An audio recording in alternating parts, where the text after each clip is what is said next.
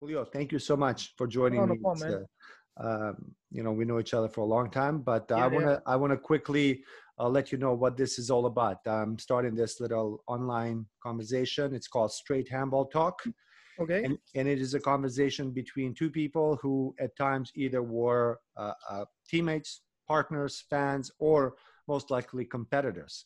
Right. But ultimately, we were connected thanks to the Olympics sport of handball, Right, right. basically for life.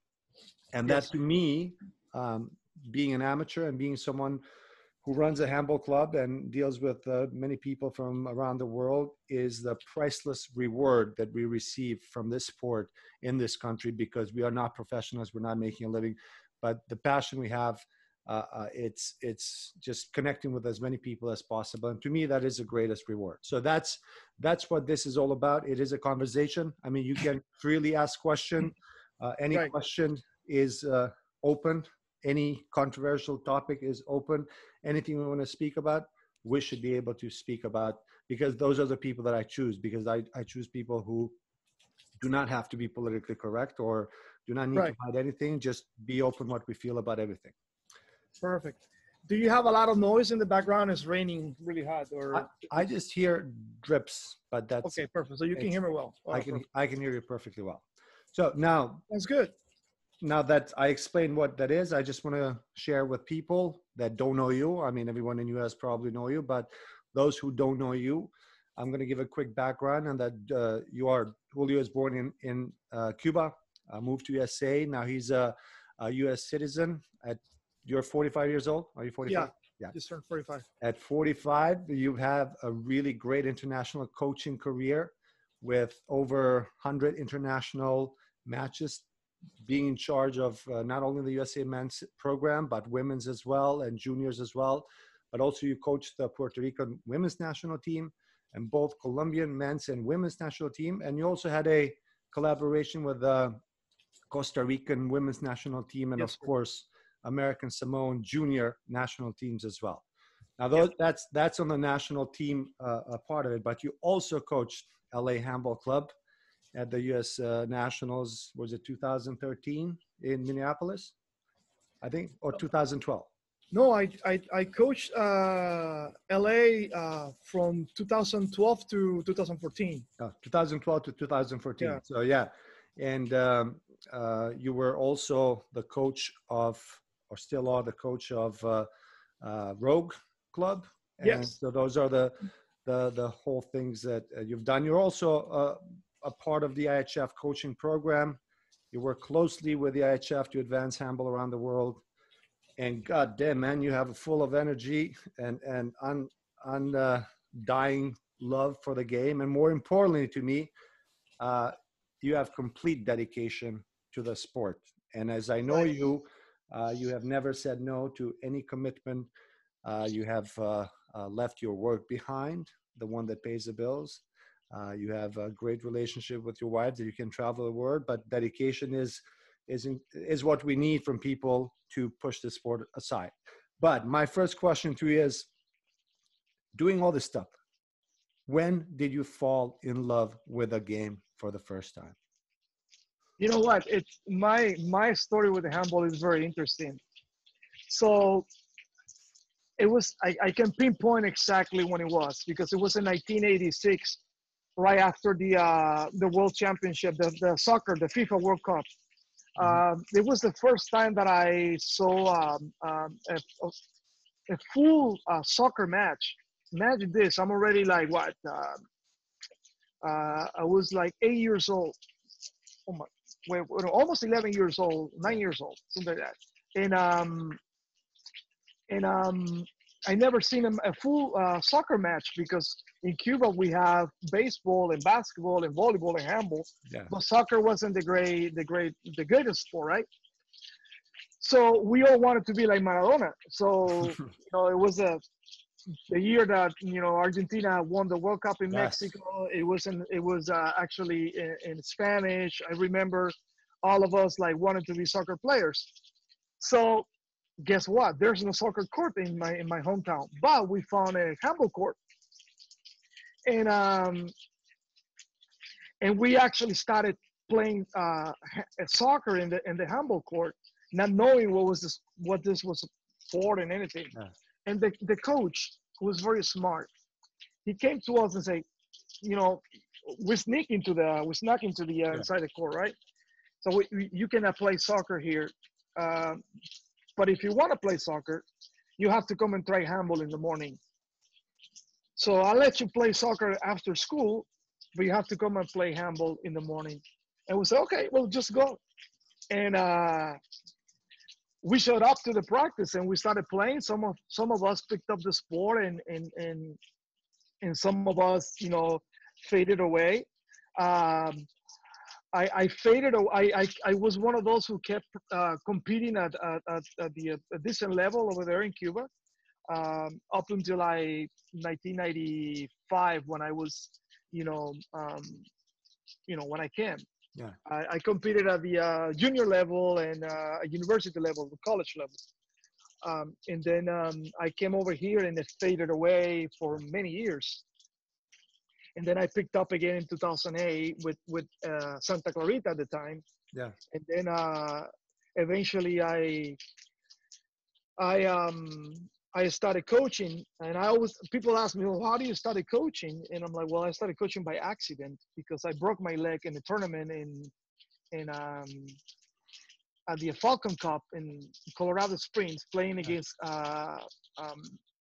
playing against West Point. I fractured my fibula, Ooh. and it happens to be the year that LA was a national champion for the first time. So it was in Vegas. I ended up going and I started coaching the second team, Yeah. and then from there I said, no, this is what I want to do, and I started my career as my development first. I Yeah. started developing because I mean, I cannot say that I became a coach overnight. I think I have, well, it's almost 12 years. 12 years of development. From the bottom to the top, and part of it is because I wasn't the greatest handball player either. You know what I mean? Like, so I became a student of the game Yeah. rather than someone who was actually a high performing athlete that immediately have the advantage of becoming a good coach. So I had to put the extra effort in becoming um, a good coach because I needed to project not only confidence as a coach, um, because I couldn't to a certain point prove it as an athlete because I was no longer an athlete around that time. Yeah. But I knew enough of handball to give me the platform to begin as an intermediate coach rather than a beginning coach. So that was the advantage, that my handball career helped me to be an intermediate coach rather than a beginner's coach. You Yeah. know what I mean? But that's how handball started for me. Then I competed in Cuba. If I start uh, uh, name dropping, you're not gonna believe that some of these guys who became really good players in Europe were either teammates or were people that we met in the club. You know what I mean? Yeah. So so that's my story in a nutshell. So, so that guy the smart guy who told you that, oh, you can play soccer, but you have to come to handball. Do you know who he is? Are you in Oh touch yes, with him? yes. Unfortunately, he passed away. Ah, A few years ago, but his name was Raúl Osborne, and he was actually he played for the Cuban national team as mm, well. Um, Amazing left back player. He was the coach of my hometown club. yeah. I think those people, I mean, I have sort of the same experience where you have someone just like, oh, come on, try it. You can continue playing all the other sports, no problem. Just join us one time. And then, I joined, and then the first day they give you warm-up suits. They take you for lunch, which no other sport ever did that for us. They bring you into to this only if you're a handball player and you've been through all these parts, communities of handball, you know what it is. You immediately become a part of this little family, and they Right. welcome you. And of course, then, like any sport, some people like it, some people don't. For some people, it's too rough. For some people, it just feels a perfect elevation from basketball or other sports where they need a little bit more contact. So Right. I think people who are able to intrigue those who love other sports and are more familiar with other sports, those are the people that are heroes to me. And we all Right. have those. Whoever's stuck with a sport, I think, has one that really triggered their passion. It's funny because it's funny you say that because I was actually my first sport, the sport that I practiced that was serious was judo. So Hmm. I was a decent judo fighter, player, athlete, right? And then my dad was actually a baseball coach and a volleyball coach.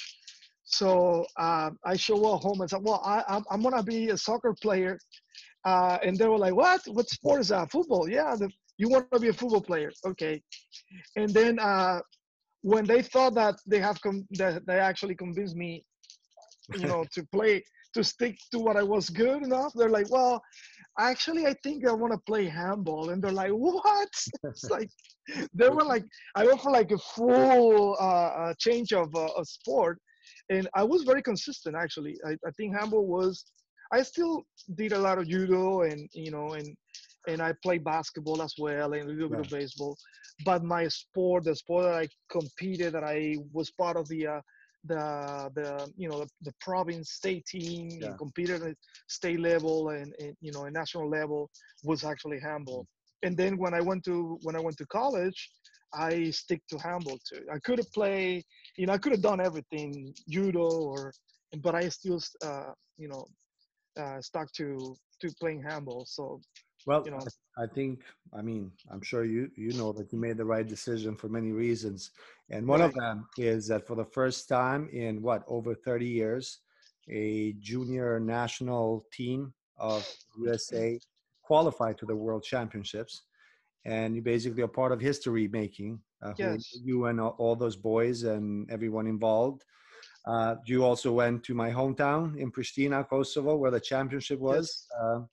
So tell me, how was it leading those young boys into this battle? Because for them, it must be something, if you tell them that they're the first ones in so many decades to be there, and just it must be exciting. It must be exciting for you too.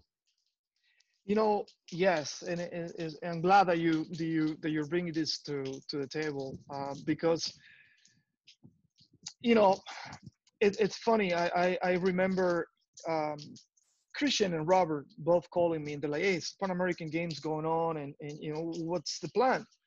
And I didn't think it twice. I was like, I want to go to World Championship. I already been into a World Championship with Puerto Rico, so I Yeah, know that this is exactly where I want to be, right? Um, and then when we qualify, by the way, yeah, Kosovo and Pristina and the Kosovian, the Kosovo Handball Federation. All I can say is good things about these people. In fact, we're still friends.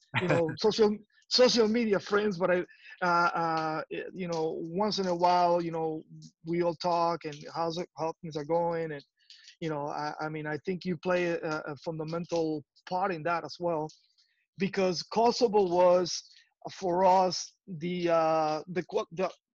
preparation tournament leading to World Championships. Okay, so having the right setting, the right mentality, the right group of people, uh, 2 or 3 months before the tournament was actually a test to what we were going to be doing. So everything starts in Kosovo. That's when we started building the team. As you can imagine, this was a team that was very eclectic. We have players from all over the world, the spectrum. Even some of them were from the U.S., which I feel that was actually our biggest achievement. That not only we relate on the athletes from that were coming from humble countries, but some of the athletes from our own programs here that were successful during World Championship. I mean, clear example is Aaron Ham yeah, from University of North Carolina, who became, kind of like the star of the tournament. Uh, Even though that the kid had played handball for like approximately 18 months. You know what I mean? And to be honest, no disrespect to the University of North Carolina, he became organized when he actually started, working with us in 2018. Yeah. So Kosovo was like the platform to the World Championship, and everything started there. Um, Eclectic team with little to no time to work with them. So a lot of the the success was based on the performance formula. I was very clear in what I wanted with them. I was very clear and cut, um, creating a philosophy or creating an approach to what we were going to do. We created a game plan, and we just adapted that game plan, that playbook, to everything Yeah. that came ahead of us. The When I gave my first interview, I told newspapers in Spain that we went to compete at World Championship. We were not going to be a sparring for anybody. Okay, we were not going to go to just be blown off by every single team by 20 or 25, because I believe that was the expectation. You said it, no, first time in 30 years they're coming back. Little to no preparation. We only have like 7 days in Portugal and two preparation games. But we have actually started the process of building this philosophy in Kosovo. So everything that happened in Kosovo, then it was transplanted to Portugal, and then obviously moved to Spain. And we brought some new talent that we along the lines decided to bring. Um, but the foundation of the team was already established in Yeah. 2018. Yeah. So the philosophy of that we really wanted to go to World Championship to compete was actually what that was the driving force. And if you look at all the games, except the games obviously against Slovenia, um, every other game that we lost, we competed. Even at the we so not only not only we it was the first time in 30 years, but we actually had the opening match against Spain. Some of these kids have never actually seen a full handball stadium. Yeah. Okay, so we are here opening game against Spain, and we were able to compete at a certain point against Spain. I mean, when you have the defending world champions calling a timeout because they're out of the sudden we're picking up. Yeah.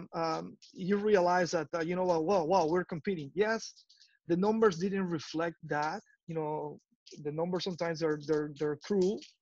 um, but there were times against you know at Spain that did really well. And then the game against Tunisia, I'm sorry, the game against Japan, um, even the game against Argentina. So we started our preparation against Argentina, Yeah. and we lost by 14.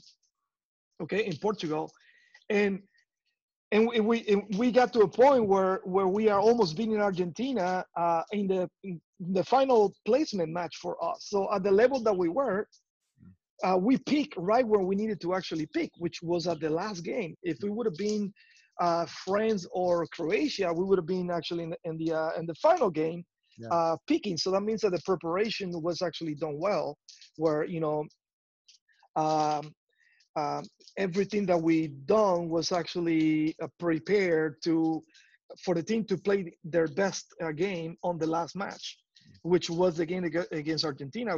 At the end, I think we lost by 3 or something like that. But we competed against a program that has been competing, Yeah. forever. That have almost like 3 months of preparation in Europe, and like I said, the performance of each one of the team members was actually, you know, it was consistent. So we were really happy. I'm very proud of those kids. It is It is a shame that because Pan American Games kind of like occur on the same time, the emphasis was actually on the senior national teams competing in Pan American Games. But I think that these kids, and some of them were not even juniors. Some Yeah, of them they can compete again in the junior yeah. category. Some of them were youth. Um, Cannot complain about their performance either because of what they did. But Well, I think go, in general, to me, these kids having the opportunity to play in the World Championships is huge to begin with, and secondly, um, it just puts that bug in them to start preparing or at least thinking to fight for a position for that 2025 2027 senior national team. So in your opinion, from those guys that you had, the young crew, do you think any of them will have a chance to compete for that spot? oh yeah, definitely, definitely the goalies are solid. There were some players in that group that you know um, definitely have the potential. The problem is, and that's the dichotomy of youth junior categories and then aging out. Yeah. We have a lot of really good players that are fantastic players in those categories, but then there is not enough for the senior national team because of the level of competition, because of the anthropometry, because of a lot of factors that are in place, the complicating factors. I call them the complicating factors. But I feel that some of them, definitely will go all the way to the Olympic Games. Oh, good. Uh, I cannot guarantee you that the entire team will be there, Yeah. but there are certain names that I don't want to, because it's also my opinion, and at the end of the day, it's a selection committee, and it's also Robert's decision if he remains in charge. Yeah. But I feel that some of them have the the talent to at least be considered. What do you think? These guys who play handball, obviously, and they will be dedicated to handball, have a better chance, or let's say a superstar from a football team that didn't make it in football team, super talented, like a Westbrook, LeBron James quality, decides to join 2 3 years before the Olympics and says, "Oh yeah, I'm going to get that spot." What happened to these kids who have been training for 15 years and competing in world championship? Who do you think realistically has a better opportunity to dream and go for those spots? Well, look, in the perfect world, what we need to do is actually recruit those LeBron James like athletes um, from the very beginning, and teach them how to love the sport and develop as a handball player. I I think it's a very unfair situation. I mean, I think there's a slim possibility that might happen. You know, that you can find someone with that profile that can pick the game immediately. Uh, as such, um, late stage of his life. Yeah. Maybe it's not gonna look, as with the finesse of a Swedish Yeah. or a French handball player. It's gonna put the ball in the back of the net, and maybe you can have two or three Yeah. with that profile, in the team. I can use the parallel of the junior national team. We have a couple of players like that they did the job. Yeah. Yes, they didn't have the technical development of those who started when they started, um, and um, and they did the job. I mean, you have the clear example right now of Drew Yeah. and Ademar Leon. Drew is he's still developing, even though that he's a guy who's um, started the sport not at the earliest stages. He started when he was in college, but good enough to actually be, you know, um, playing at that level. So if you send me if you send four Drews my way, I'm gonna make sure that I actually work on those Drews. You know what I mean? Well, lucky Drew has been trained by the military. Right.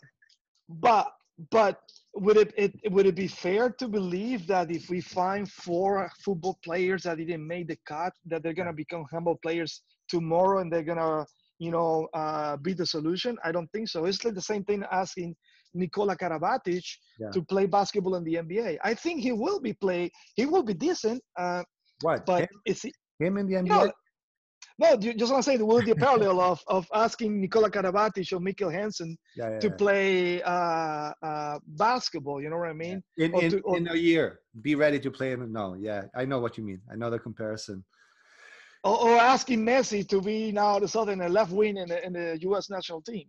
You know what I mean? That yeah, Maybe I don't know. It's a very difficult situation. I believe, in my professional opinion, because we have an inverted pyramid of development. They have to be at this point in where we are in the U.S. We need to find it's a balancing act. We cannot neglect those who are in the cusp, okay, but we cannot neglect the foundation either. yeah, So it has to be like a sandwiching process where we continue to develop people on the foundation so they can actually get to the top as well.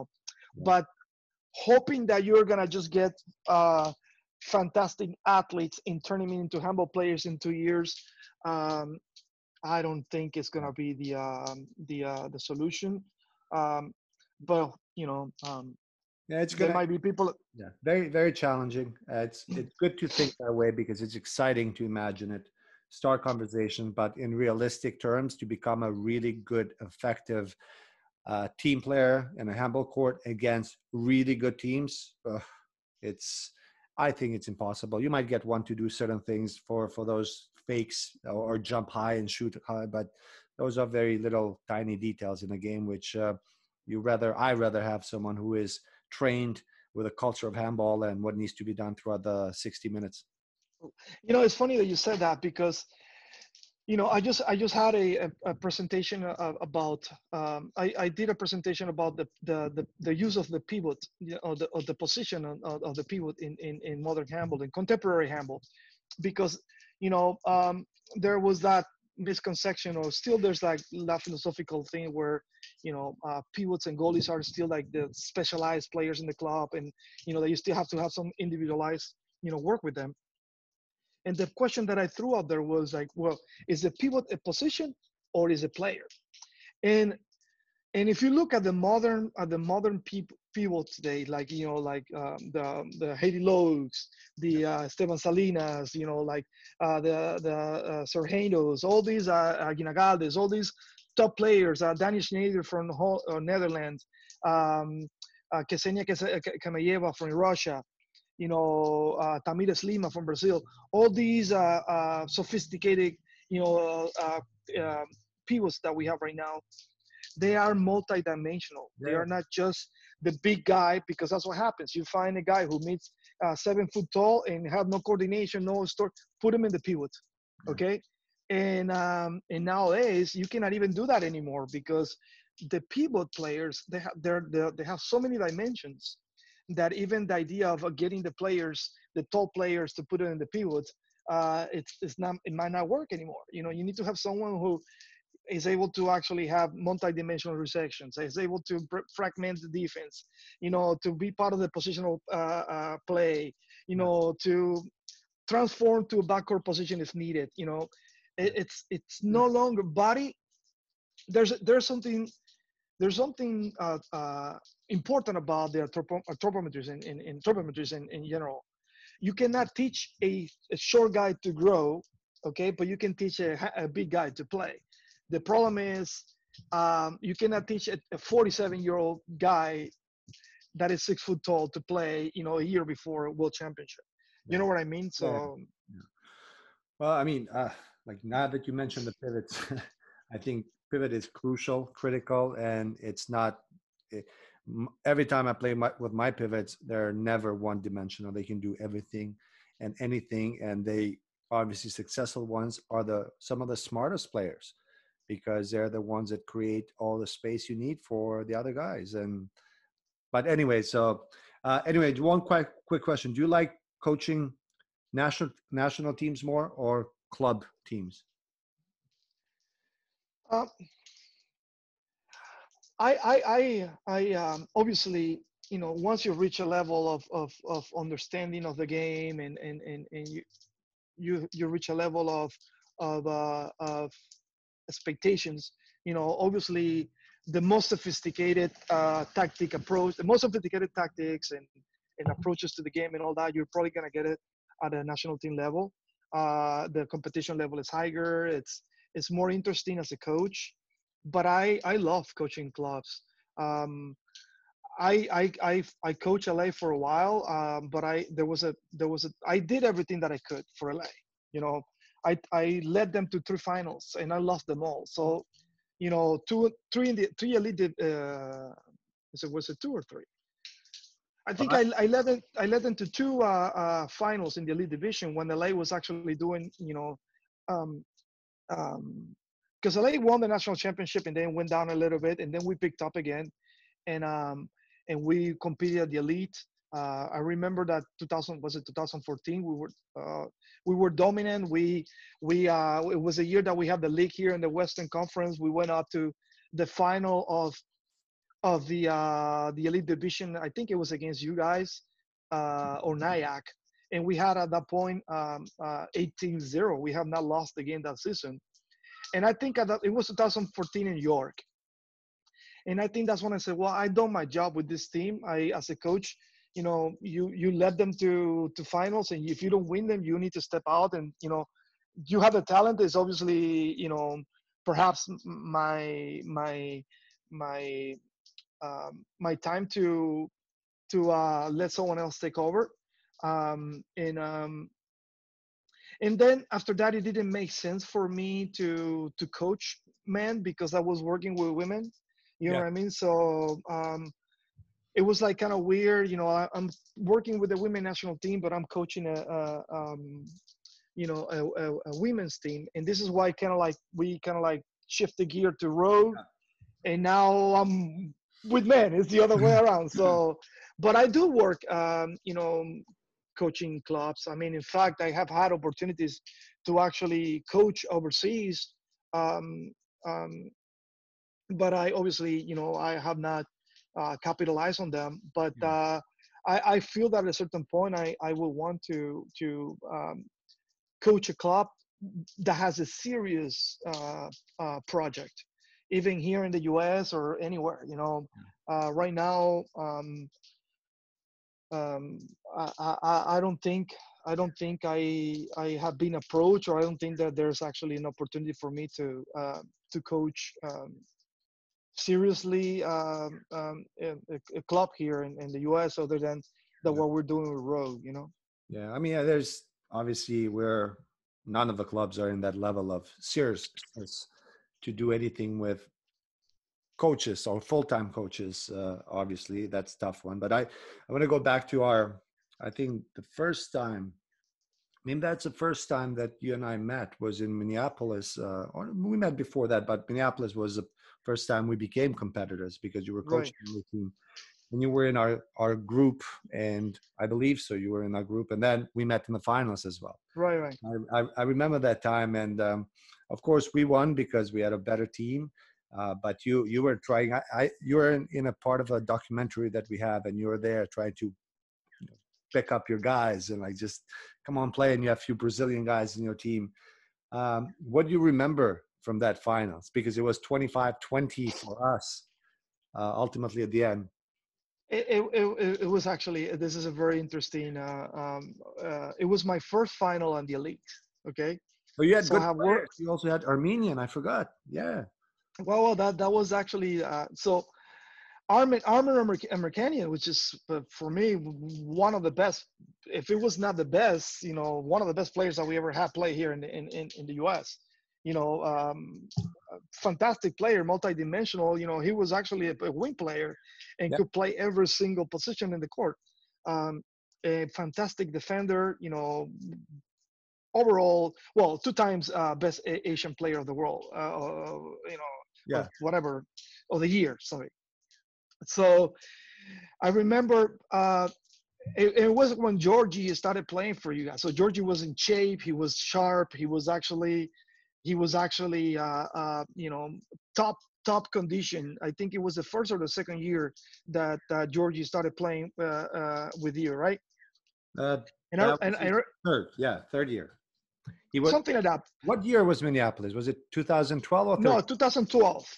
It was 2012. Yeah, so that's Yeah. his second year then. Yes. So Georgie was right. It was kind of like the new kid on the block. Okay, he was fantastic. He was fast. I mean, he's still an amazing player, but it was like right after he came from that highest level of playing, Yeah. and I remember that Armand playing the left back. I say, Armand, there's no way that we can actually compete with him, but I want you to actually start cutting him on the fast break because his skill is on the fast break. And Georgie, being as smart as he is, they go on a fast break. He comes out to actually um, um, cutting. And Georgie actually gets the foul. He gets the 2 minutes. All right. Yeah. And I remember him coming out and telling, that's a trap. Okay, so you get smart. He's trapping you into doing this. Okay, this situation. He's smart, and you know that these are the type of things you do when you play the wing. He's like, yeah, you're right. So you're a wing player. Maybe like I think I would never forget this. Minute 13 on the first half, second play. Exact same situation. Georgie does the same thing. I cannot even say that it was a bad call because it was a good referee who was actually refereeing the game. It was actually later on he became an IHF referee. Same situation. Armand fouled him, so he gets a red card. Yeah. And then after that, it was just uphill battle. I think we competed well. We tactically tried to overcome the fact that we didn't have Armand playing for us because we depended a lot on Armand. I mean, I'm not gonna lie to you. It was a handicap. And he got the red card, and you guys beat us, and it was a first shake. Still was a good game, but the truth is that New York team was the best team that I ever competed here in the U.S. The 2012 New York team was fantastic. I mean, Vladdy was in top shape. You were playing fantastic. Georgie, goalie, what's his name? Ivan Martin. Ivan was playing fantastic. You had Sayed at the best time of his career. It was a fantastic team, and it was fun to compete against you. And I remember, I think the following year, or right after the year that I quit playing with coaching LA, I told you in the nationals that every single team should emulate what you guys were doing. And I disagree with you. Perhaps we don't have money to pay a coach, but there are teams out there like yours, for example, who are doing a serious. It's a serious team. It's a serious project. It's a team that if tomorrow we have a professional league, the infrastructure and the philosophy and everything is there for you guys to succeed. Well, I'm not saying we should not have right coaches in clubs, and I know we have ours. San Francisco has theirs. Every club has something, and of course, we need the serious coaches with the right program to instill a long-term plan. 100% for it. But the reason why I say it's not doable is there are no resources. I mean, how can you ask for a coach to come in, move from somewhere, and you cannot afford to pay them? You cannot do this. So all of this stuff that we do, because obviously we have people with a tremendous knowledge and culture of handball, tremendous connections and networks that we have. And yes, we can build a system that some of us can push it for a long period of time, but only because we're here. I mean, it's like I would love to have someone come and take certain things away from many of our teams, because we have 3 men's teams, 1 women's team, and if I could have one coach to deal with each one of them in a professional way, God, I mean, that would be the ultimate of any club. So quality, but it has to be quality. Right. But even with that, even with all those handicaps, I still feel that, for example, you now that you mentioned Cal Heat, New York Cal Heat, you guys are still thriving, and striving to have, something that will mimic what you're talking about. You know what I mean? Yeah. At the end of the day, I still feel that it's a serious process. You know what I mean? Oh, absolutely. I mean, and for me, it's when I joined, I always said to Richie, I said, look, if I'm going to get involved in a thing, I take things seriously, and I'm going to do it Right. as seriously as quality as I can do it with the resources we have. And I have this is one of the copies that I Right. base the club on, and also Montpellier as well. I mean, those are the structures of a classic handball school that you can emulate because it is a simple school, and it is Right. just, you need the commitment of people to do that. I mean, I can't innovate without resources. I can come up with some ideas, but I just do what I can possibly control. Right. But anyways, I love every club. I've always pushed for clubs to be more competitive, because for us at some point, you play 20, 30 games, you lose maybe one if you're lucky by one. I mean, it's not always fun. We always Right. wanted that challenge from other teams. We always wanted for a club from LA to keep on growing what they did. We love what Cal Heat is doing. We love, of course, Nyack, that rebuilding the whole uh, uh, group of guys. So, but we need another 6 of those teams Yeah. to make it Yeah. really serious and to make it more fun. But anyways, that's a men's division. But I'm going to talk to you about. Go ahead. You want to say something? No, and it goes back to the question that you asked. If do you like coaching clubs? And I would love to coach a club Yeah. that has that mentality. You know what I mean? But just a pickup club, you know, um, just to go and compete without training and all that. I wouldn't do it. And the only reason why I do it with Rogue like that is because even though that we're physically not training as a club, we are individually training, as a national team player. Because the idea of Rogue was always that it was candidates, past members, or current members. So we can actually come out with an opportunity to compete here in the U.S. for those who were not competing in outside the U.S. That were part of the team. But um, the mentality of Rogue was that it's a high performing team. It's like, even though that perhaps we don't have a gene and we get together, we're consistently talking video analysis, sending plays, revising everything, putting everything in the context of the national team.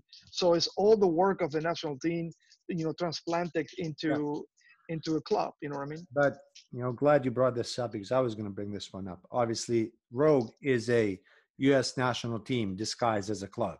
Most of the girls, at least the 2 competition we played against New York that you won both in a tough way, they're national team players. They are the ones, especially at that time, they were traveling, playing serious games, and they were good. I mean, you're good. So I do the comparison with my girls. Obviously, they meet once a week if all of them show up. Total amateurs, but again, they have the culture, they have the understanding, and we have a certain system how to play the game. So we go in and we compete. We have great, fantastic games. Now, I am a big fan of making these competitions. But do you think it's actually okay to have a national team compete as a club in championships?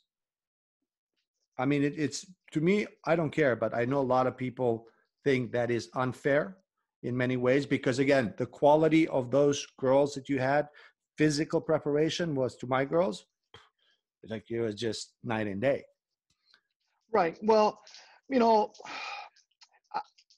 I to be honest, I see both. I see both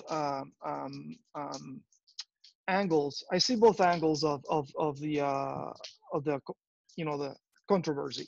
Yeah. Uh, I think I think if I would have, you know, Bro, Carolina Bohr and Nicole Anderson and I don't know, Sophie and all those people who are playing in Europe, and I would have brought them over here and said, you know what, you guys are gonna be playing for my club right now.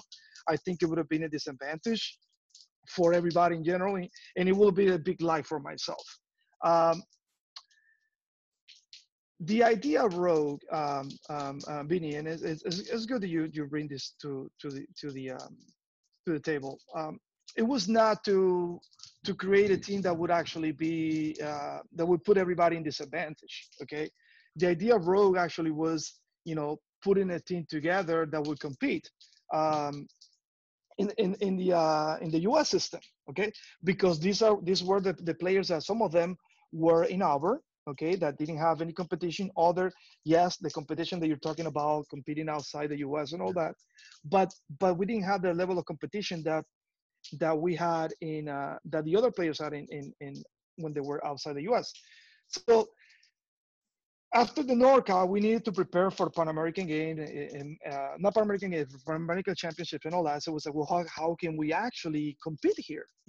So we can actually have some competition during the downtime. So, well, we need to enter the club system, and it was not. I think it would have been unfair if they would have said, you know what, you guys go straight to the national competition. We actually went through the competition system. We competed in the Michael Lipov, so Yeah. we could actually enter the nationals. And yes, were we playing at a different level at that moment? Yes, it was. It was kind of like the New York of 2013, where you guys playing at a different level because bringing Georgie from playing the Champions League, all of you guys were at a different level. You know what I mean? It's like it is unfair. I think it is unfair to for the athletes who are really trying hard to be the best version of themselves to say, oh, because you're too good, you cannot compete here. You know what I mean? So I can see that it might be not a good source of motivation for the clubs who are making, they're trying to compete, Yeah. um, and they're trying to make an effort to grow the sport in the U.S. But at the end of the day, it's another team. For me, what is even worse, what I have a problem with, and I'm gonna make it very. I have a problem with having a Canadian team actually coming and competing here and killing us. That for me is even worse. We You know what I didn't mean? let them. We didn't let them. None of us let them.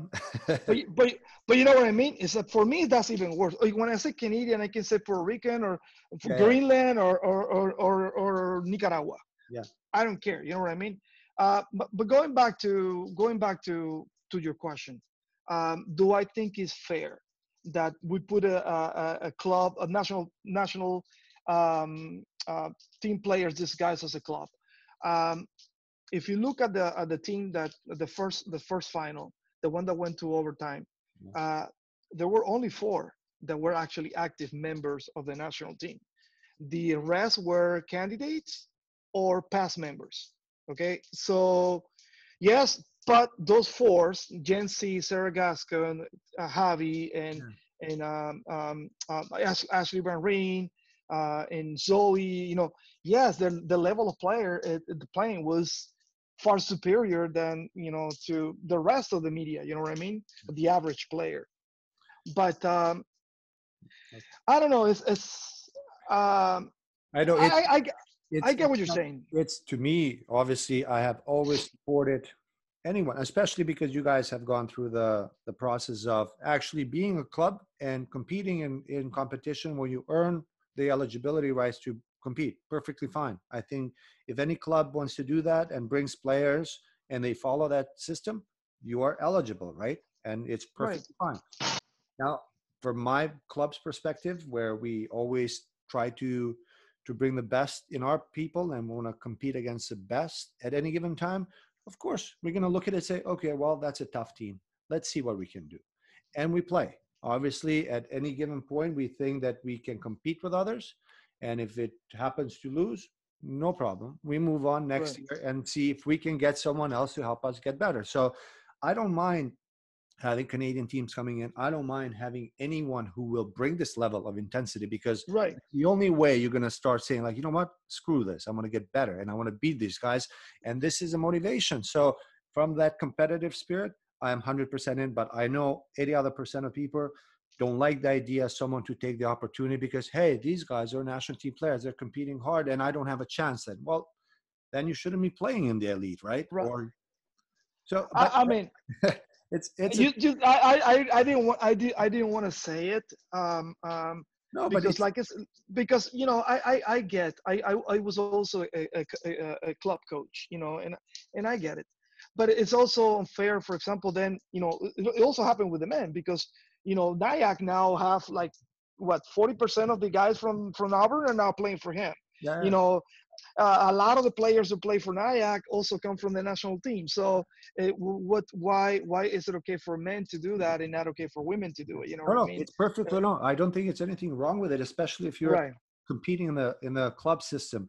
Zero right. problem. Stick to the eligibility rules, and you are 100% right to play. And the thing is, I find it to be great for every single club to know, like, okay, wow, they're bringing again the national team, but they're competing as a club. So now we need to be prepared for that challenge. So anyone who wants to play at the high level should be able to compete against the top level. It was not the national team. There were certain. Well, I mean, it was It's philosophically the members of the national team. You know exactly, what I mean? exactly You members of know, the national team. But because the national team, it would be really unfair yeah, for anybody. we Even should, that was a year that we finished fifth in the Pan American Championship. It was a fantastic team. You know what I mean? I we think the should best thing that we ever had. we should talk a little bit and fight about this. You know, that line that the ref called was not a line, because that would have been a goal and there would be no overtime. You know that, right? Yeah, I actually, it was you scolded me on that, and I learned the lesson. I agree with you. I mean, it was fun. It was a fun. Part of the game. It was a fun. Uh, it was not even the goal. It was that what happened was, because later on, when I did the analysis, I look at the game. Yeah. It was that the referee actually called a goal is ball, and the table put it as a goal. Yeah. So it was never fixed. No.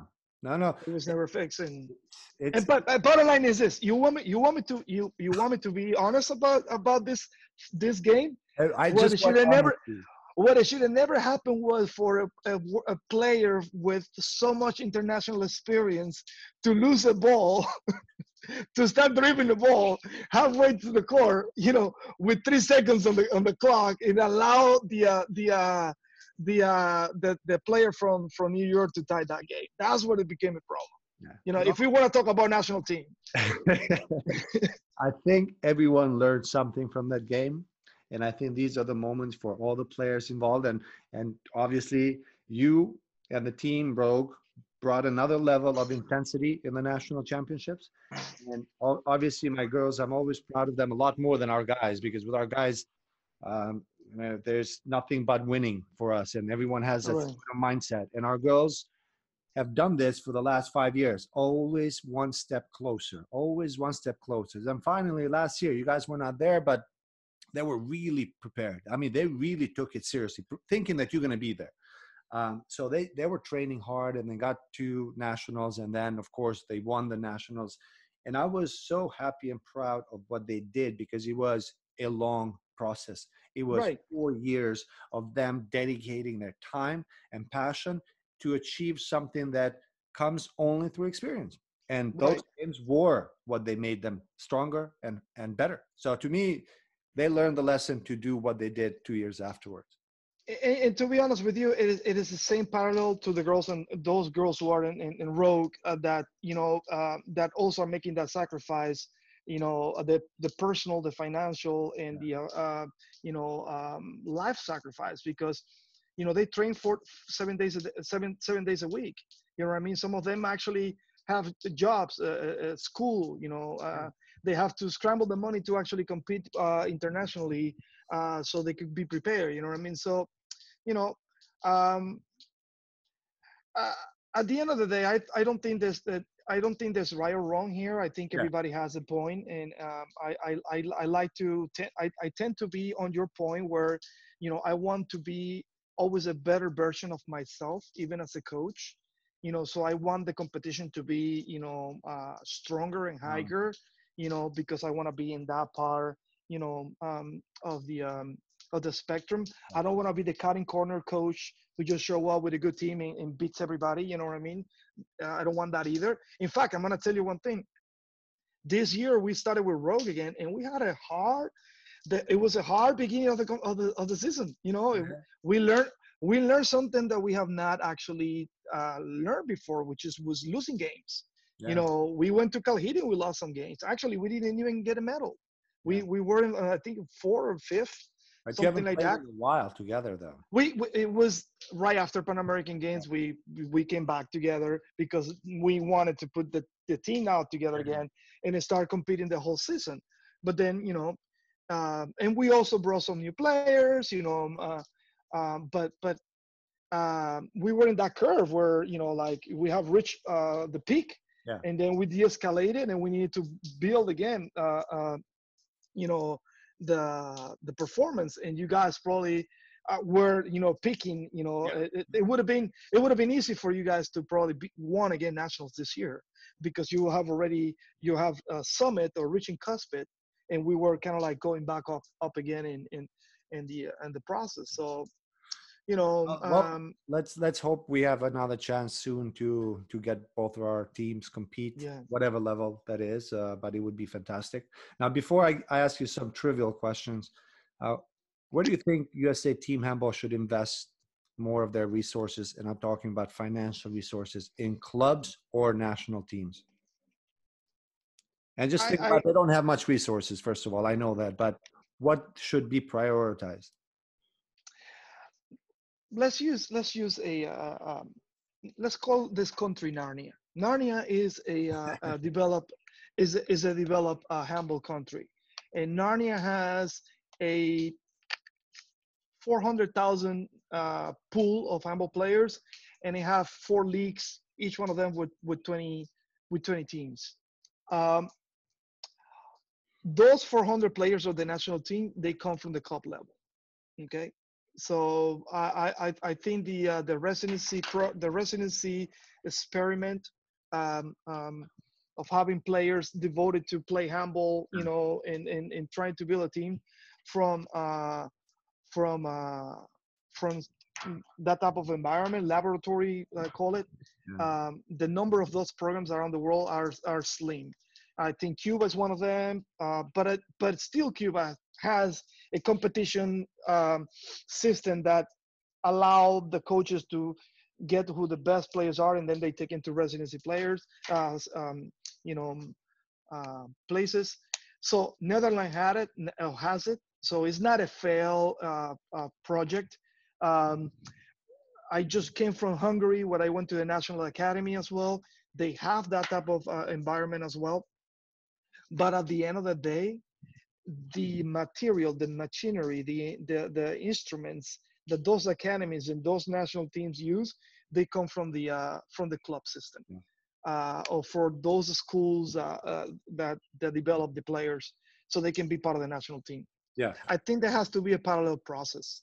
Okay, uh, the problem is, and the way I see it is, the resources for the clubs cannot be for the already developed players. I think we need to give money to the clubs so that those who are developed can help bring some players into the system. You know what I mean? Yeah. I think that's where the finances should come. uh, if along the process some of those players that have come from other countries become become citizens or national team players, you know, I think that should be incorporated. At the end of the day, we are all Americans. uh, but I think if you ask me, if I have $2 billion right now to give away, I will give money based on that. You know, Yeah. what is each club doing in terms of helping us, you know, compete international? Because at the end of the day, because we don't have at the end of the day, And I always use the analogy of being a musician, right? You know, we can play, practice, but you still want to have a gig. You still want to go and play the gig and make money, right? I mean, what's the whole point of having a band and practice, 4 days a week if on Saturday I'm not gonna go and make You're money? never You know gonna what I mean? do And and that's the way I see it. We still need the players to make money for us because unfortunately, with results will come the money. yeah. You know what I mean? And I think that whatever resources that we have, the clubs need to get a little piece of it. Yeah. Because the clubs are the one who keep the the sport alive. You know, the clubs are the people who go to clubs to see the bands. You know. I think it's a very, like you said, it's very simple thinking, very simple thinking. And European clubs do it, federation support clubs, and yes, you can have levels of rewards based on the success of a club. And hey, and I was talking to earlier the other day with Danilo as well, and what we were talking about it is, look, I shouldn't be competing in the elite if I don't have a youth team to compete in the youth championship in the US.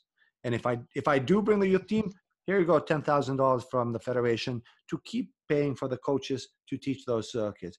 Very simple. And there will be that grassroots program in every club that is serious. Those who are not serious, they want to joke around with 8 people coming playing, fine. There is a recreational aspect to it, and you can do it, and do it.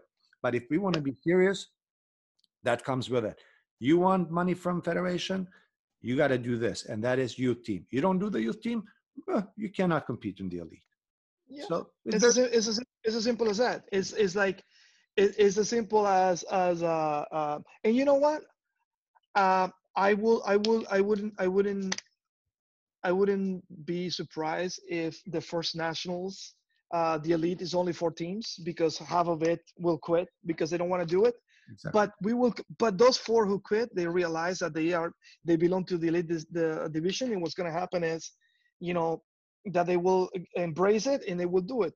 Because I think that has been always the fear. The fear has been, oh well, if it's a quid pro quo type of thing with the club, then the clubs are going to disappear because they're not going to put I the don't think work. so. If you I, give the club $10,000 to hire a coach to find, recruit, and coach during the year a youth team, that's all we need. I'm putting in $10,000, but have a coach who will be paid through the year to go twice a week to a school or whatever program. All you need is, let's say, one men's and one women's team. So let's say $20,000. That's not a lot of money to pay a coach who would be dedicated to have those youth teams, can deal with both, and also can deal with the adult ones too. That's how you start paying coaches and improving the quality. But and otherwise, and if it's not even and let's say that if you don't have the money for the coaches, at least give us a kickoff to rent the gym.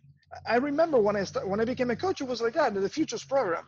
You yeah, know, they give us a kickoff, we went and rent the gym, my dad and I went and recruited, we started the LA team, and yeah. we competed and then with the same fees that we were charging the players, we got a little bit to cover the stipend of the goalies coach, and you know what I mean. But at least there has to be some type of incentive. But going back to your question, I agree with you. We need to do something like that. You It's know, very simple, though. Very simple. Okay, quick trivial question because we're definitely went over our hour. But who are your 3 favorite handball coaches of all time?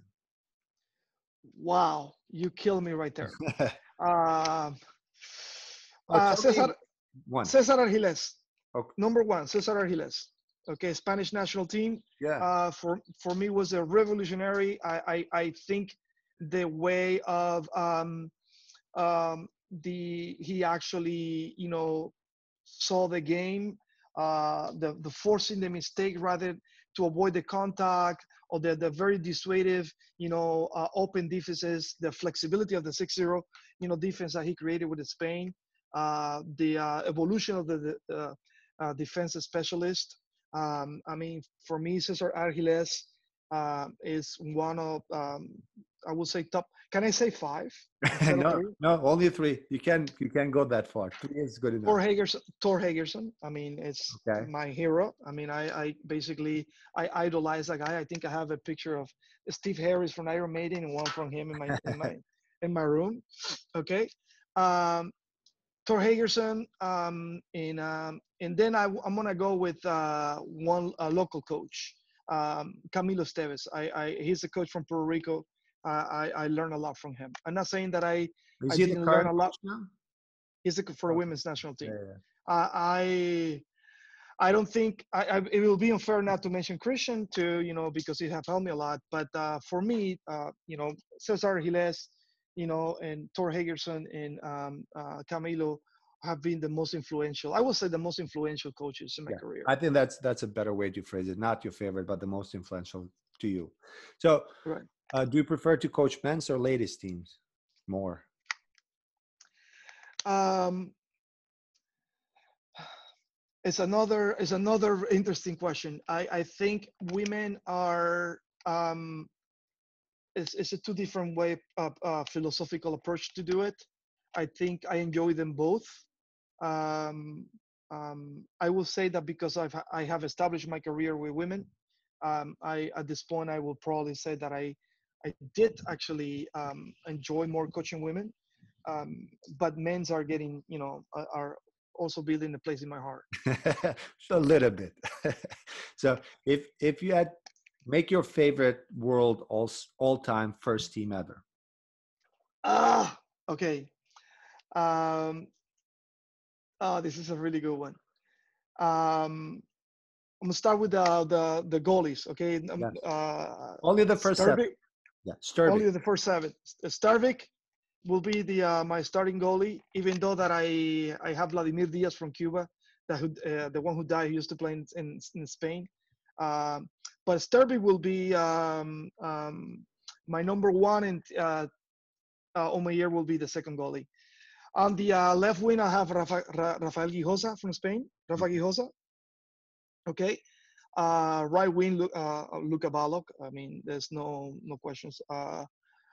Center back will be Wislander.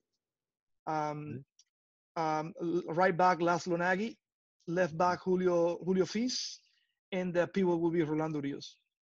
Who did you say left back? Laszlo Nagy. No, left back. Left back. Oh, Julio Fis. Julio Fis. Who's Julio Fis? He was the Hammer. He played for Kiel. Ah, okay. Okay. Yeah. Well, that was a long Like time ago. 2001, played for Ciudad Real, was champion with Ciudad Real as well. Oh, no. I could also say Juan Carlos Perez, the left back from Best Brand, that played Yeah. for a Hungary national team as well. I mean, there's so many. I mean, Yeah. oh my God, Matt Olson, Robert. No, you made Uh, you made your seven. You cannot bring others. You're done. can I? That's the Okay. men's team. Yeah. The women's team. And who's the best player in the world for you right now? Best player in the world for me right now. I will have to say Nikola Karabatic. I mean, guy is it's all the dimensions. When you think about a handball player with the plateau of the elite, what I look is the word I use normally is a multi dimensions. Like he can assist, he can defend, he can retreat, he can counterattack, he can create a one-to-one Yeah. situation, he can be part of the offensive and defensive system. He's a leader. He walks the talks. I mean, he has the right anthropometrics, the right body build, the right Yeah. psychological preparation, the right physical preparation. The guy is a beast. Yeah. Today, Yeah. if I need to go to war, I will say, give me Nikola Karabatic, and then from there, I'll start picking up other players. Yeah, that's definitely the right choice. Absolutely. There's no one like him right now. Except that the Sargosian is slowly Sigerson, yeah, he is slowly becoming like that. And he is what, 12 years younger. So I mean, he has all the potential, starting with the body physique, with the ability to think clearly, to be a danger in attack. He's learning how to play defense better. And plus, I mean, he's 21 or 22. It's like, I just can't believe it. yeah. No. So I still believe that Karabatic because he's a little bit taller. I mean, if we're gonna use the tie, like we're gonna be like anal about it. I think the trigonometrics of Karavatics are probably better. Oh, yeah. He's faster. You know, it's Yeah. like comparing Branyas with Talandu Chivayev.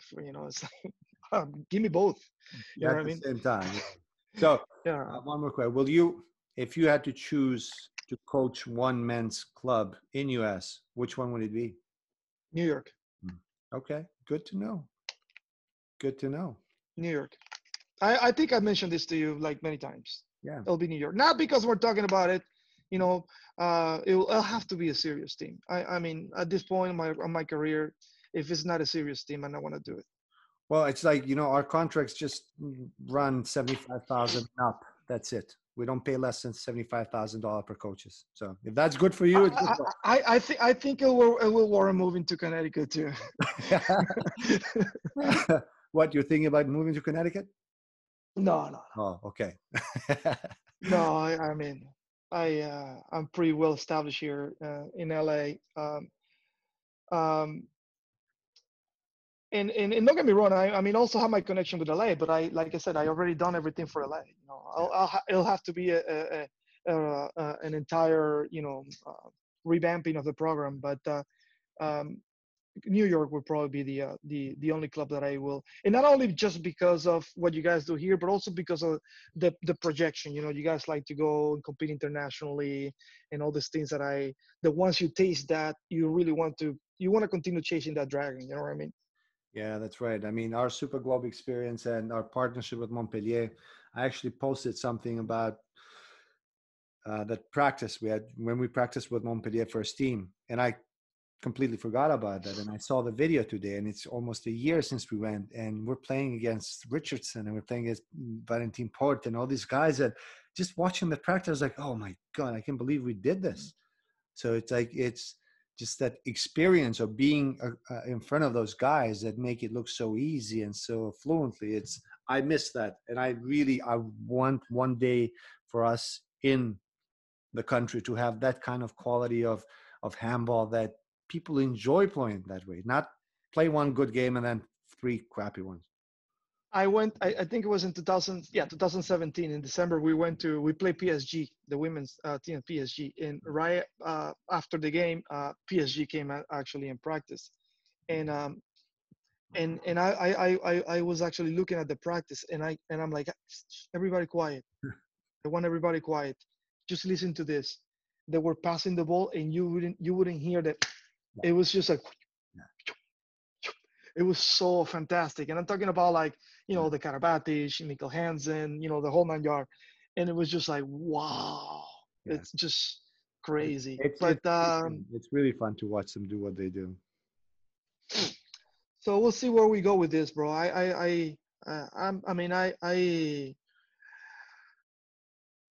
wanna finish my career, my professional career in general with the handball. So I wouldn't be surprised if I make a move sooner than later. But right now, because of the age of my children, because of my wife, and this is not the time. But I think I have like a good 20 years ahead of me to continue doing this. Plenty of time and all the passion and love for the game, which is all you need. So Julio, thank you so much. It was a lot of fun No, likewise, man.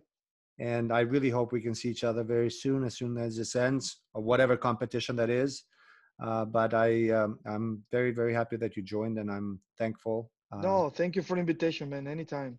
Just let me know. Yeah, if you have anything else to add, let me know, and we'll. No. Thank you for the opportunity. I mean, stay safe, guys. We really want people with the heart in the right place to be around longer than ever. So stay safe. Be careful out there. My heart goes out to all of you guys. I know that it's being hard over there. Thank you, Julio. Appreciate it, man. Appreciate it, my friend. All right. Take care. Good night. Bye-bye.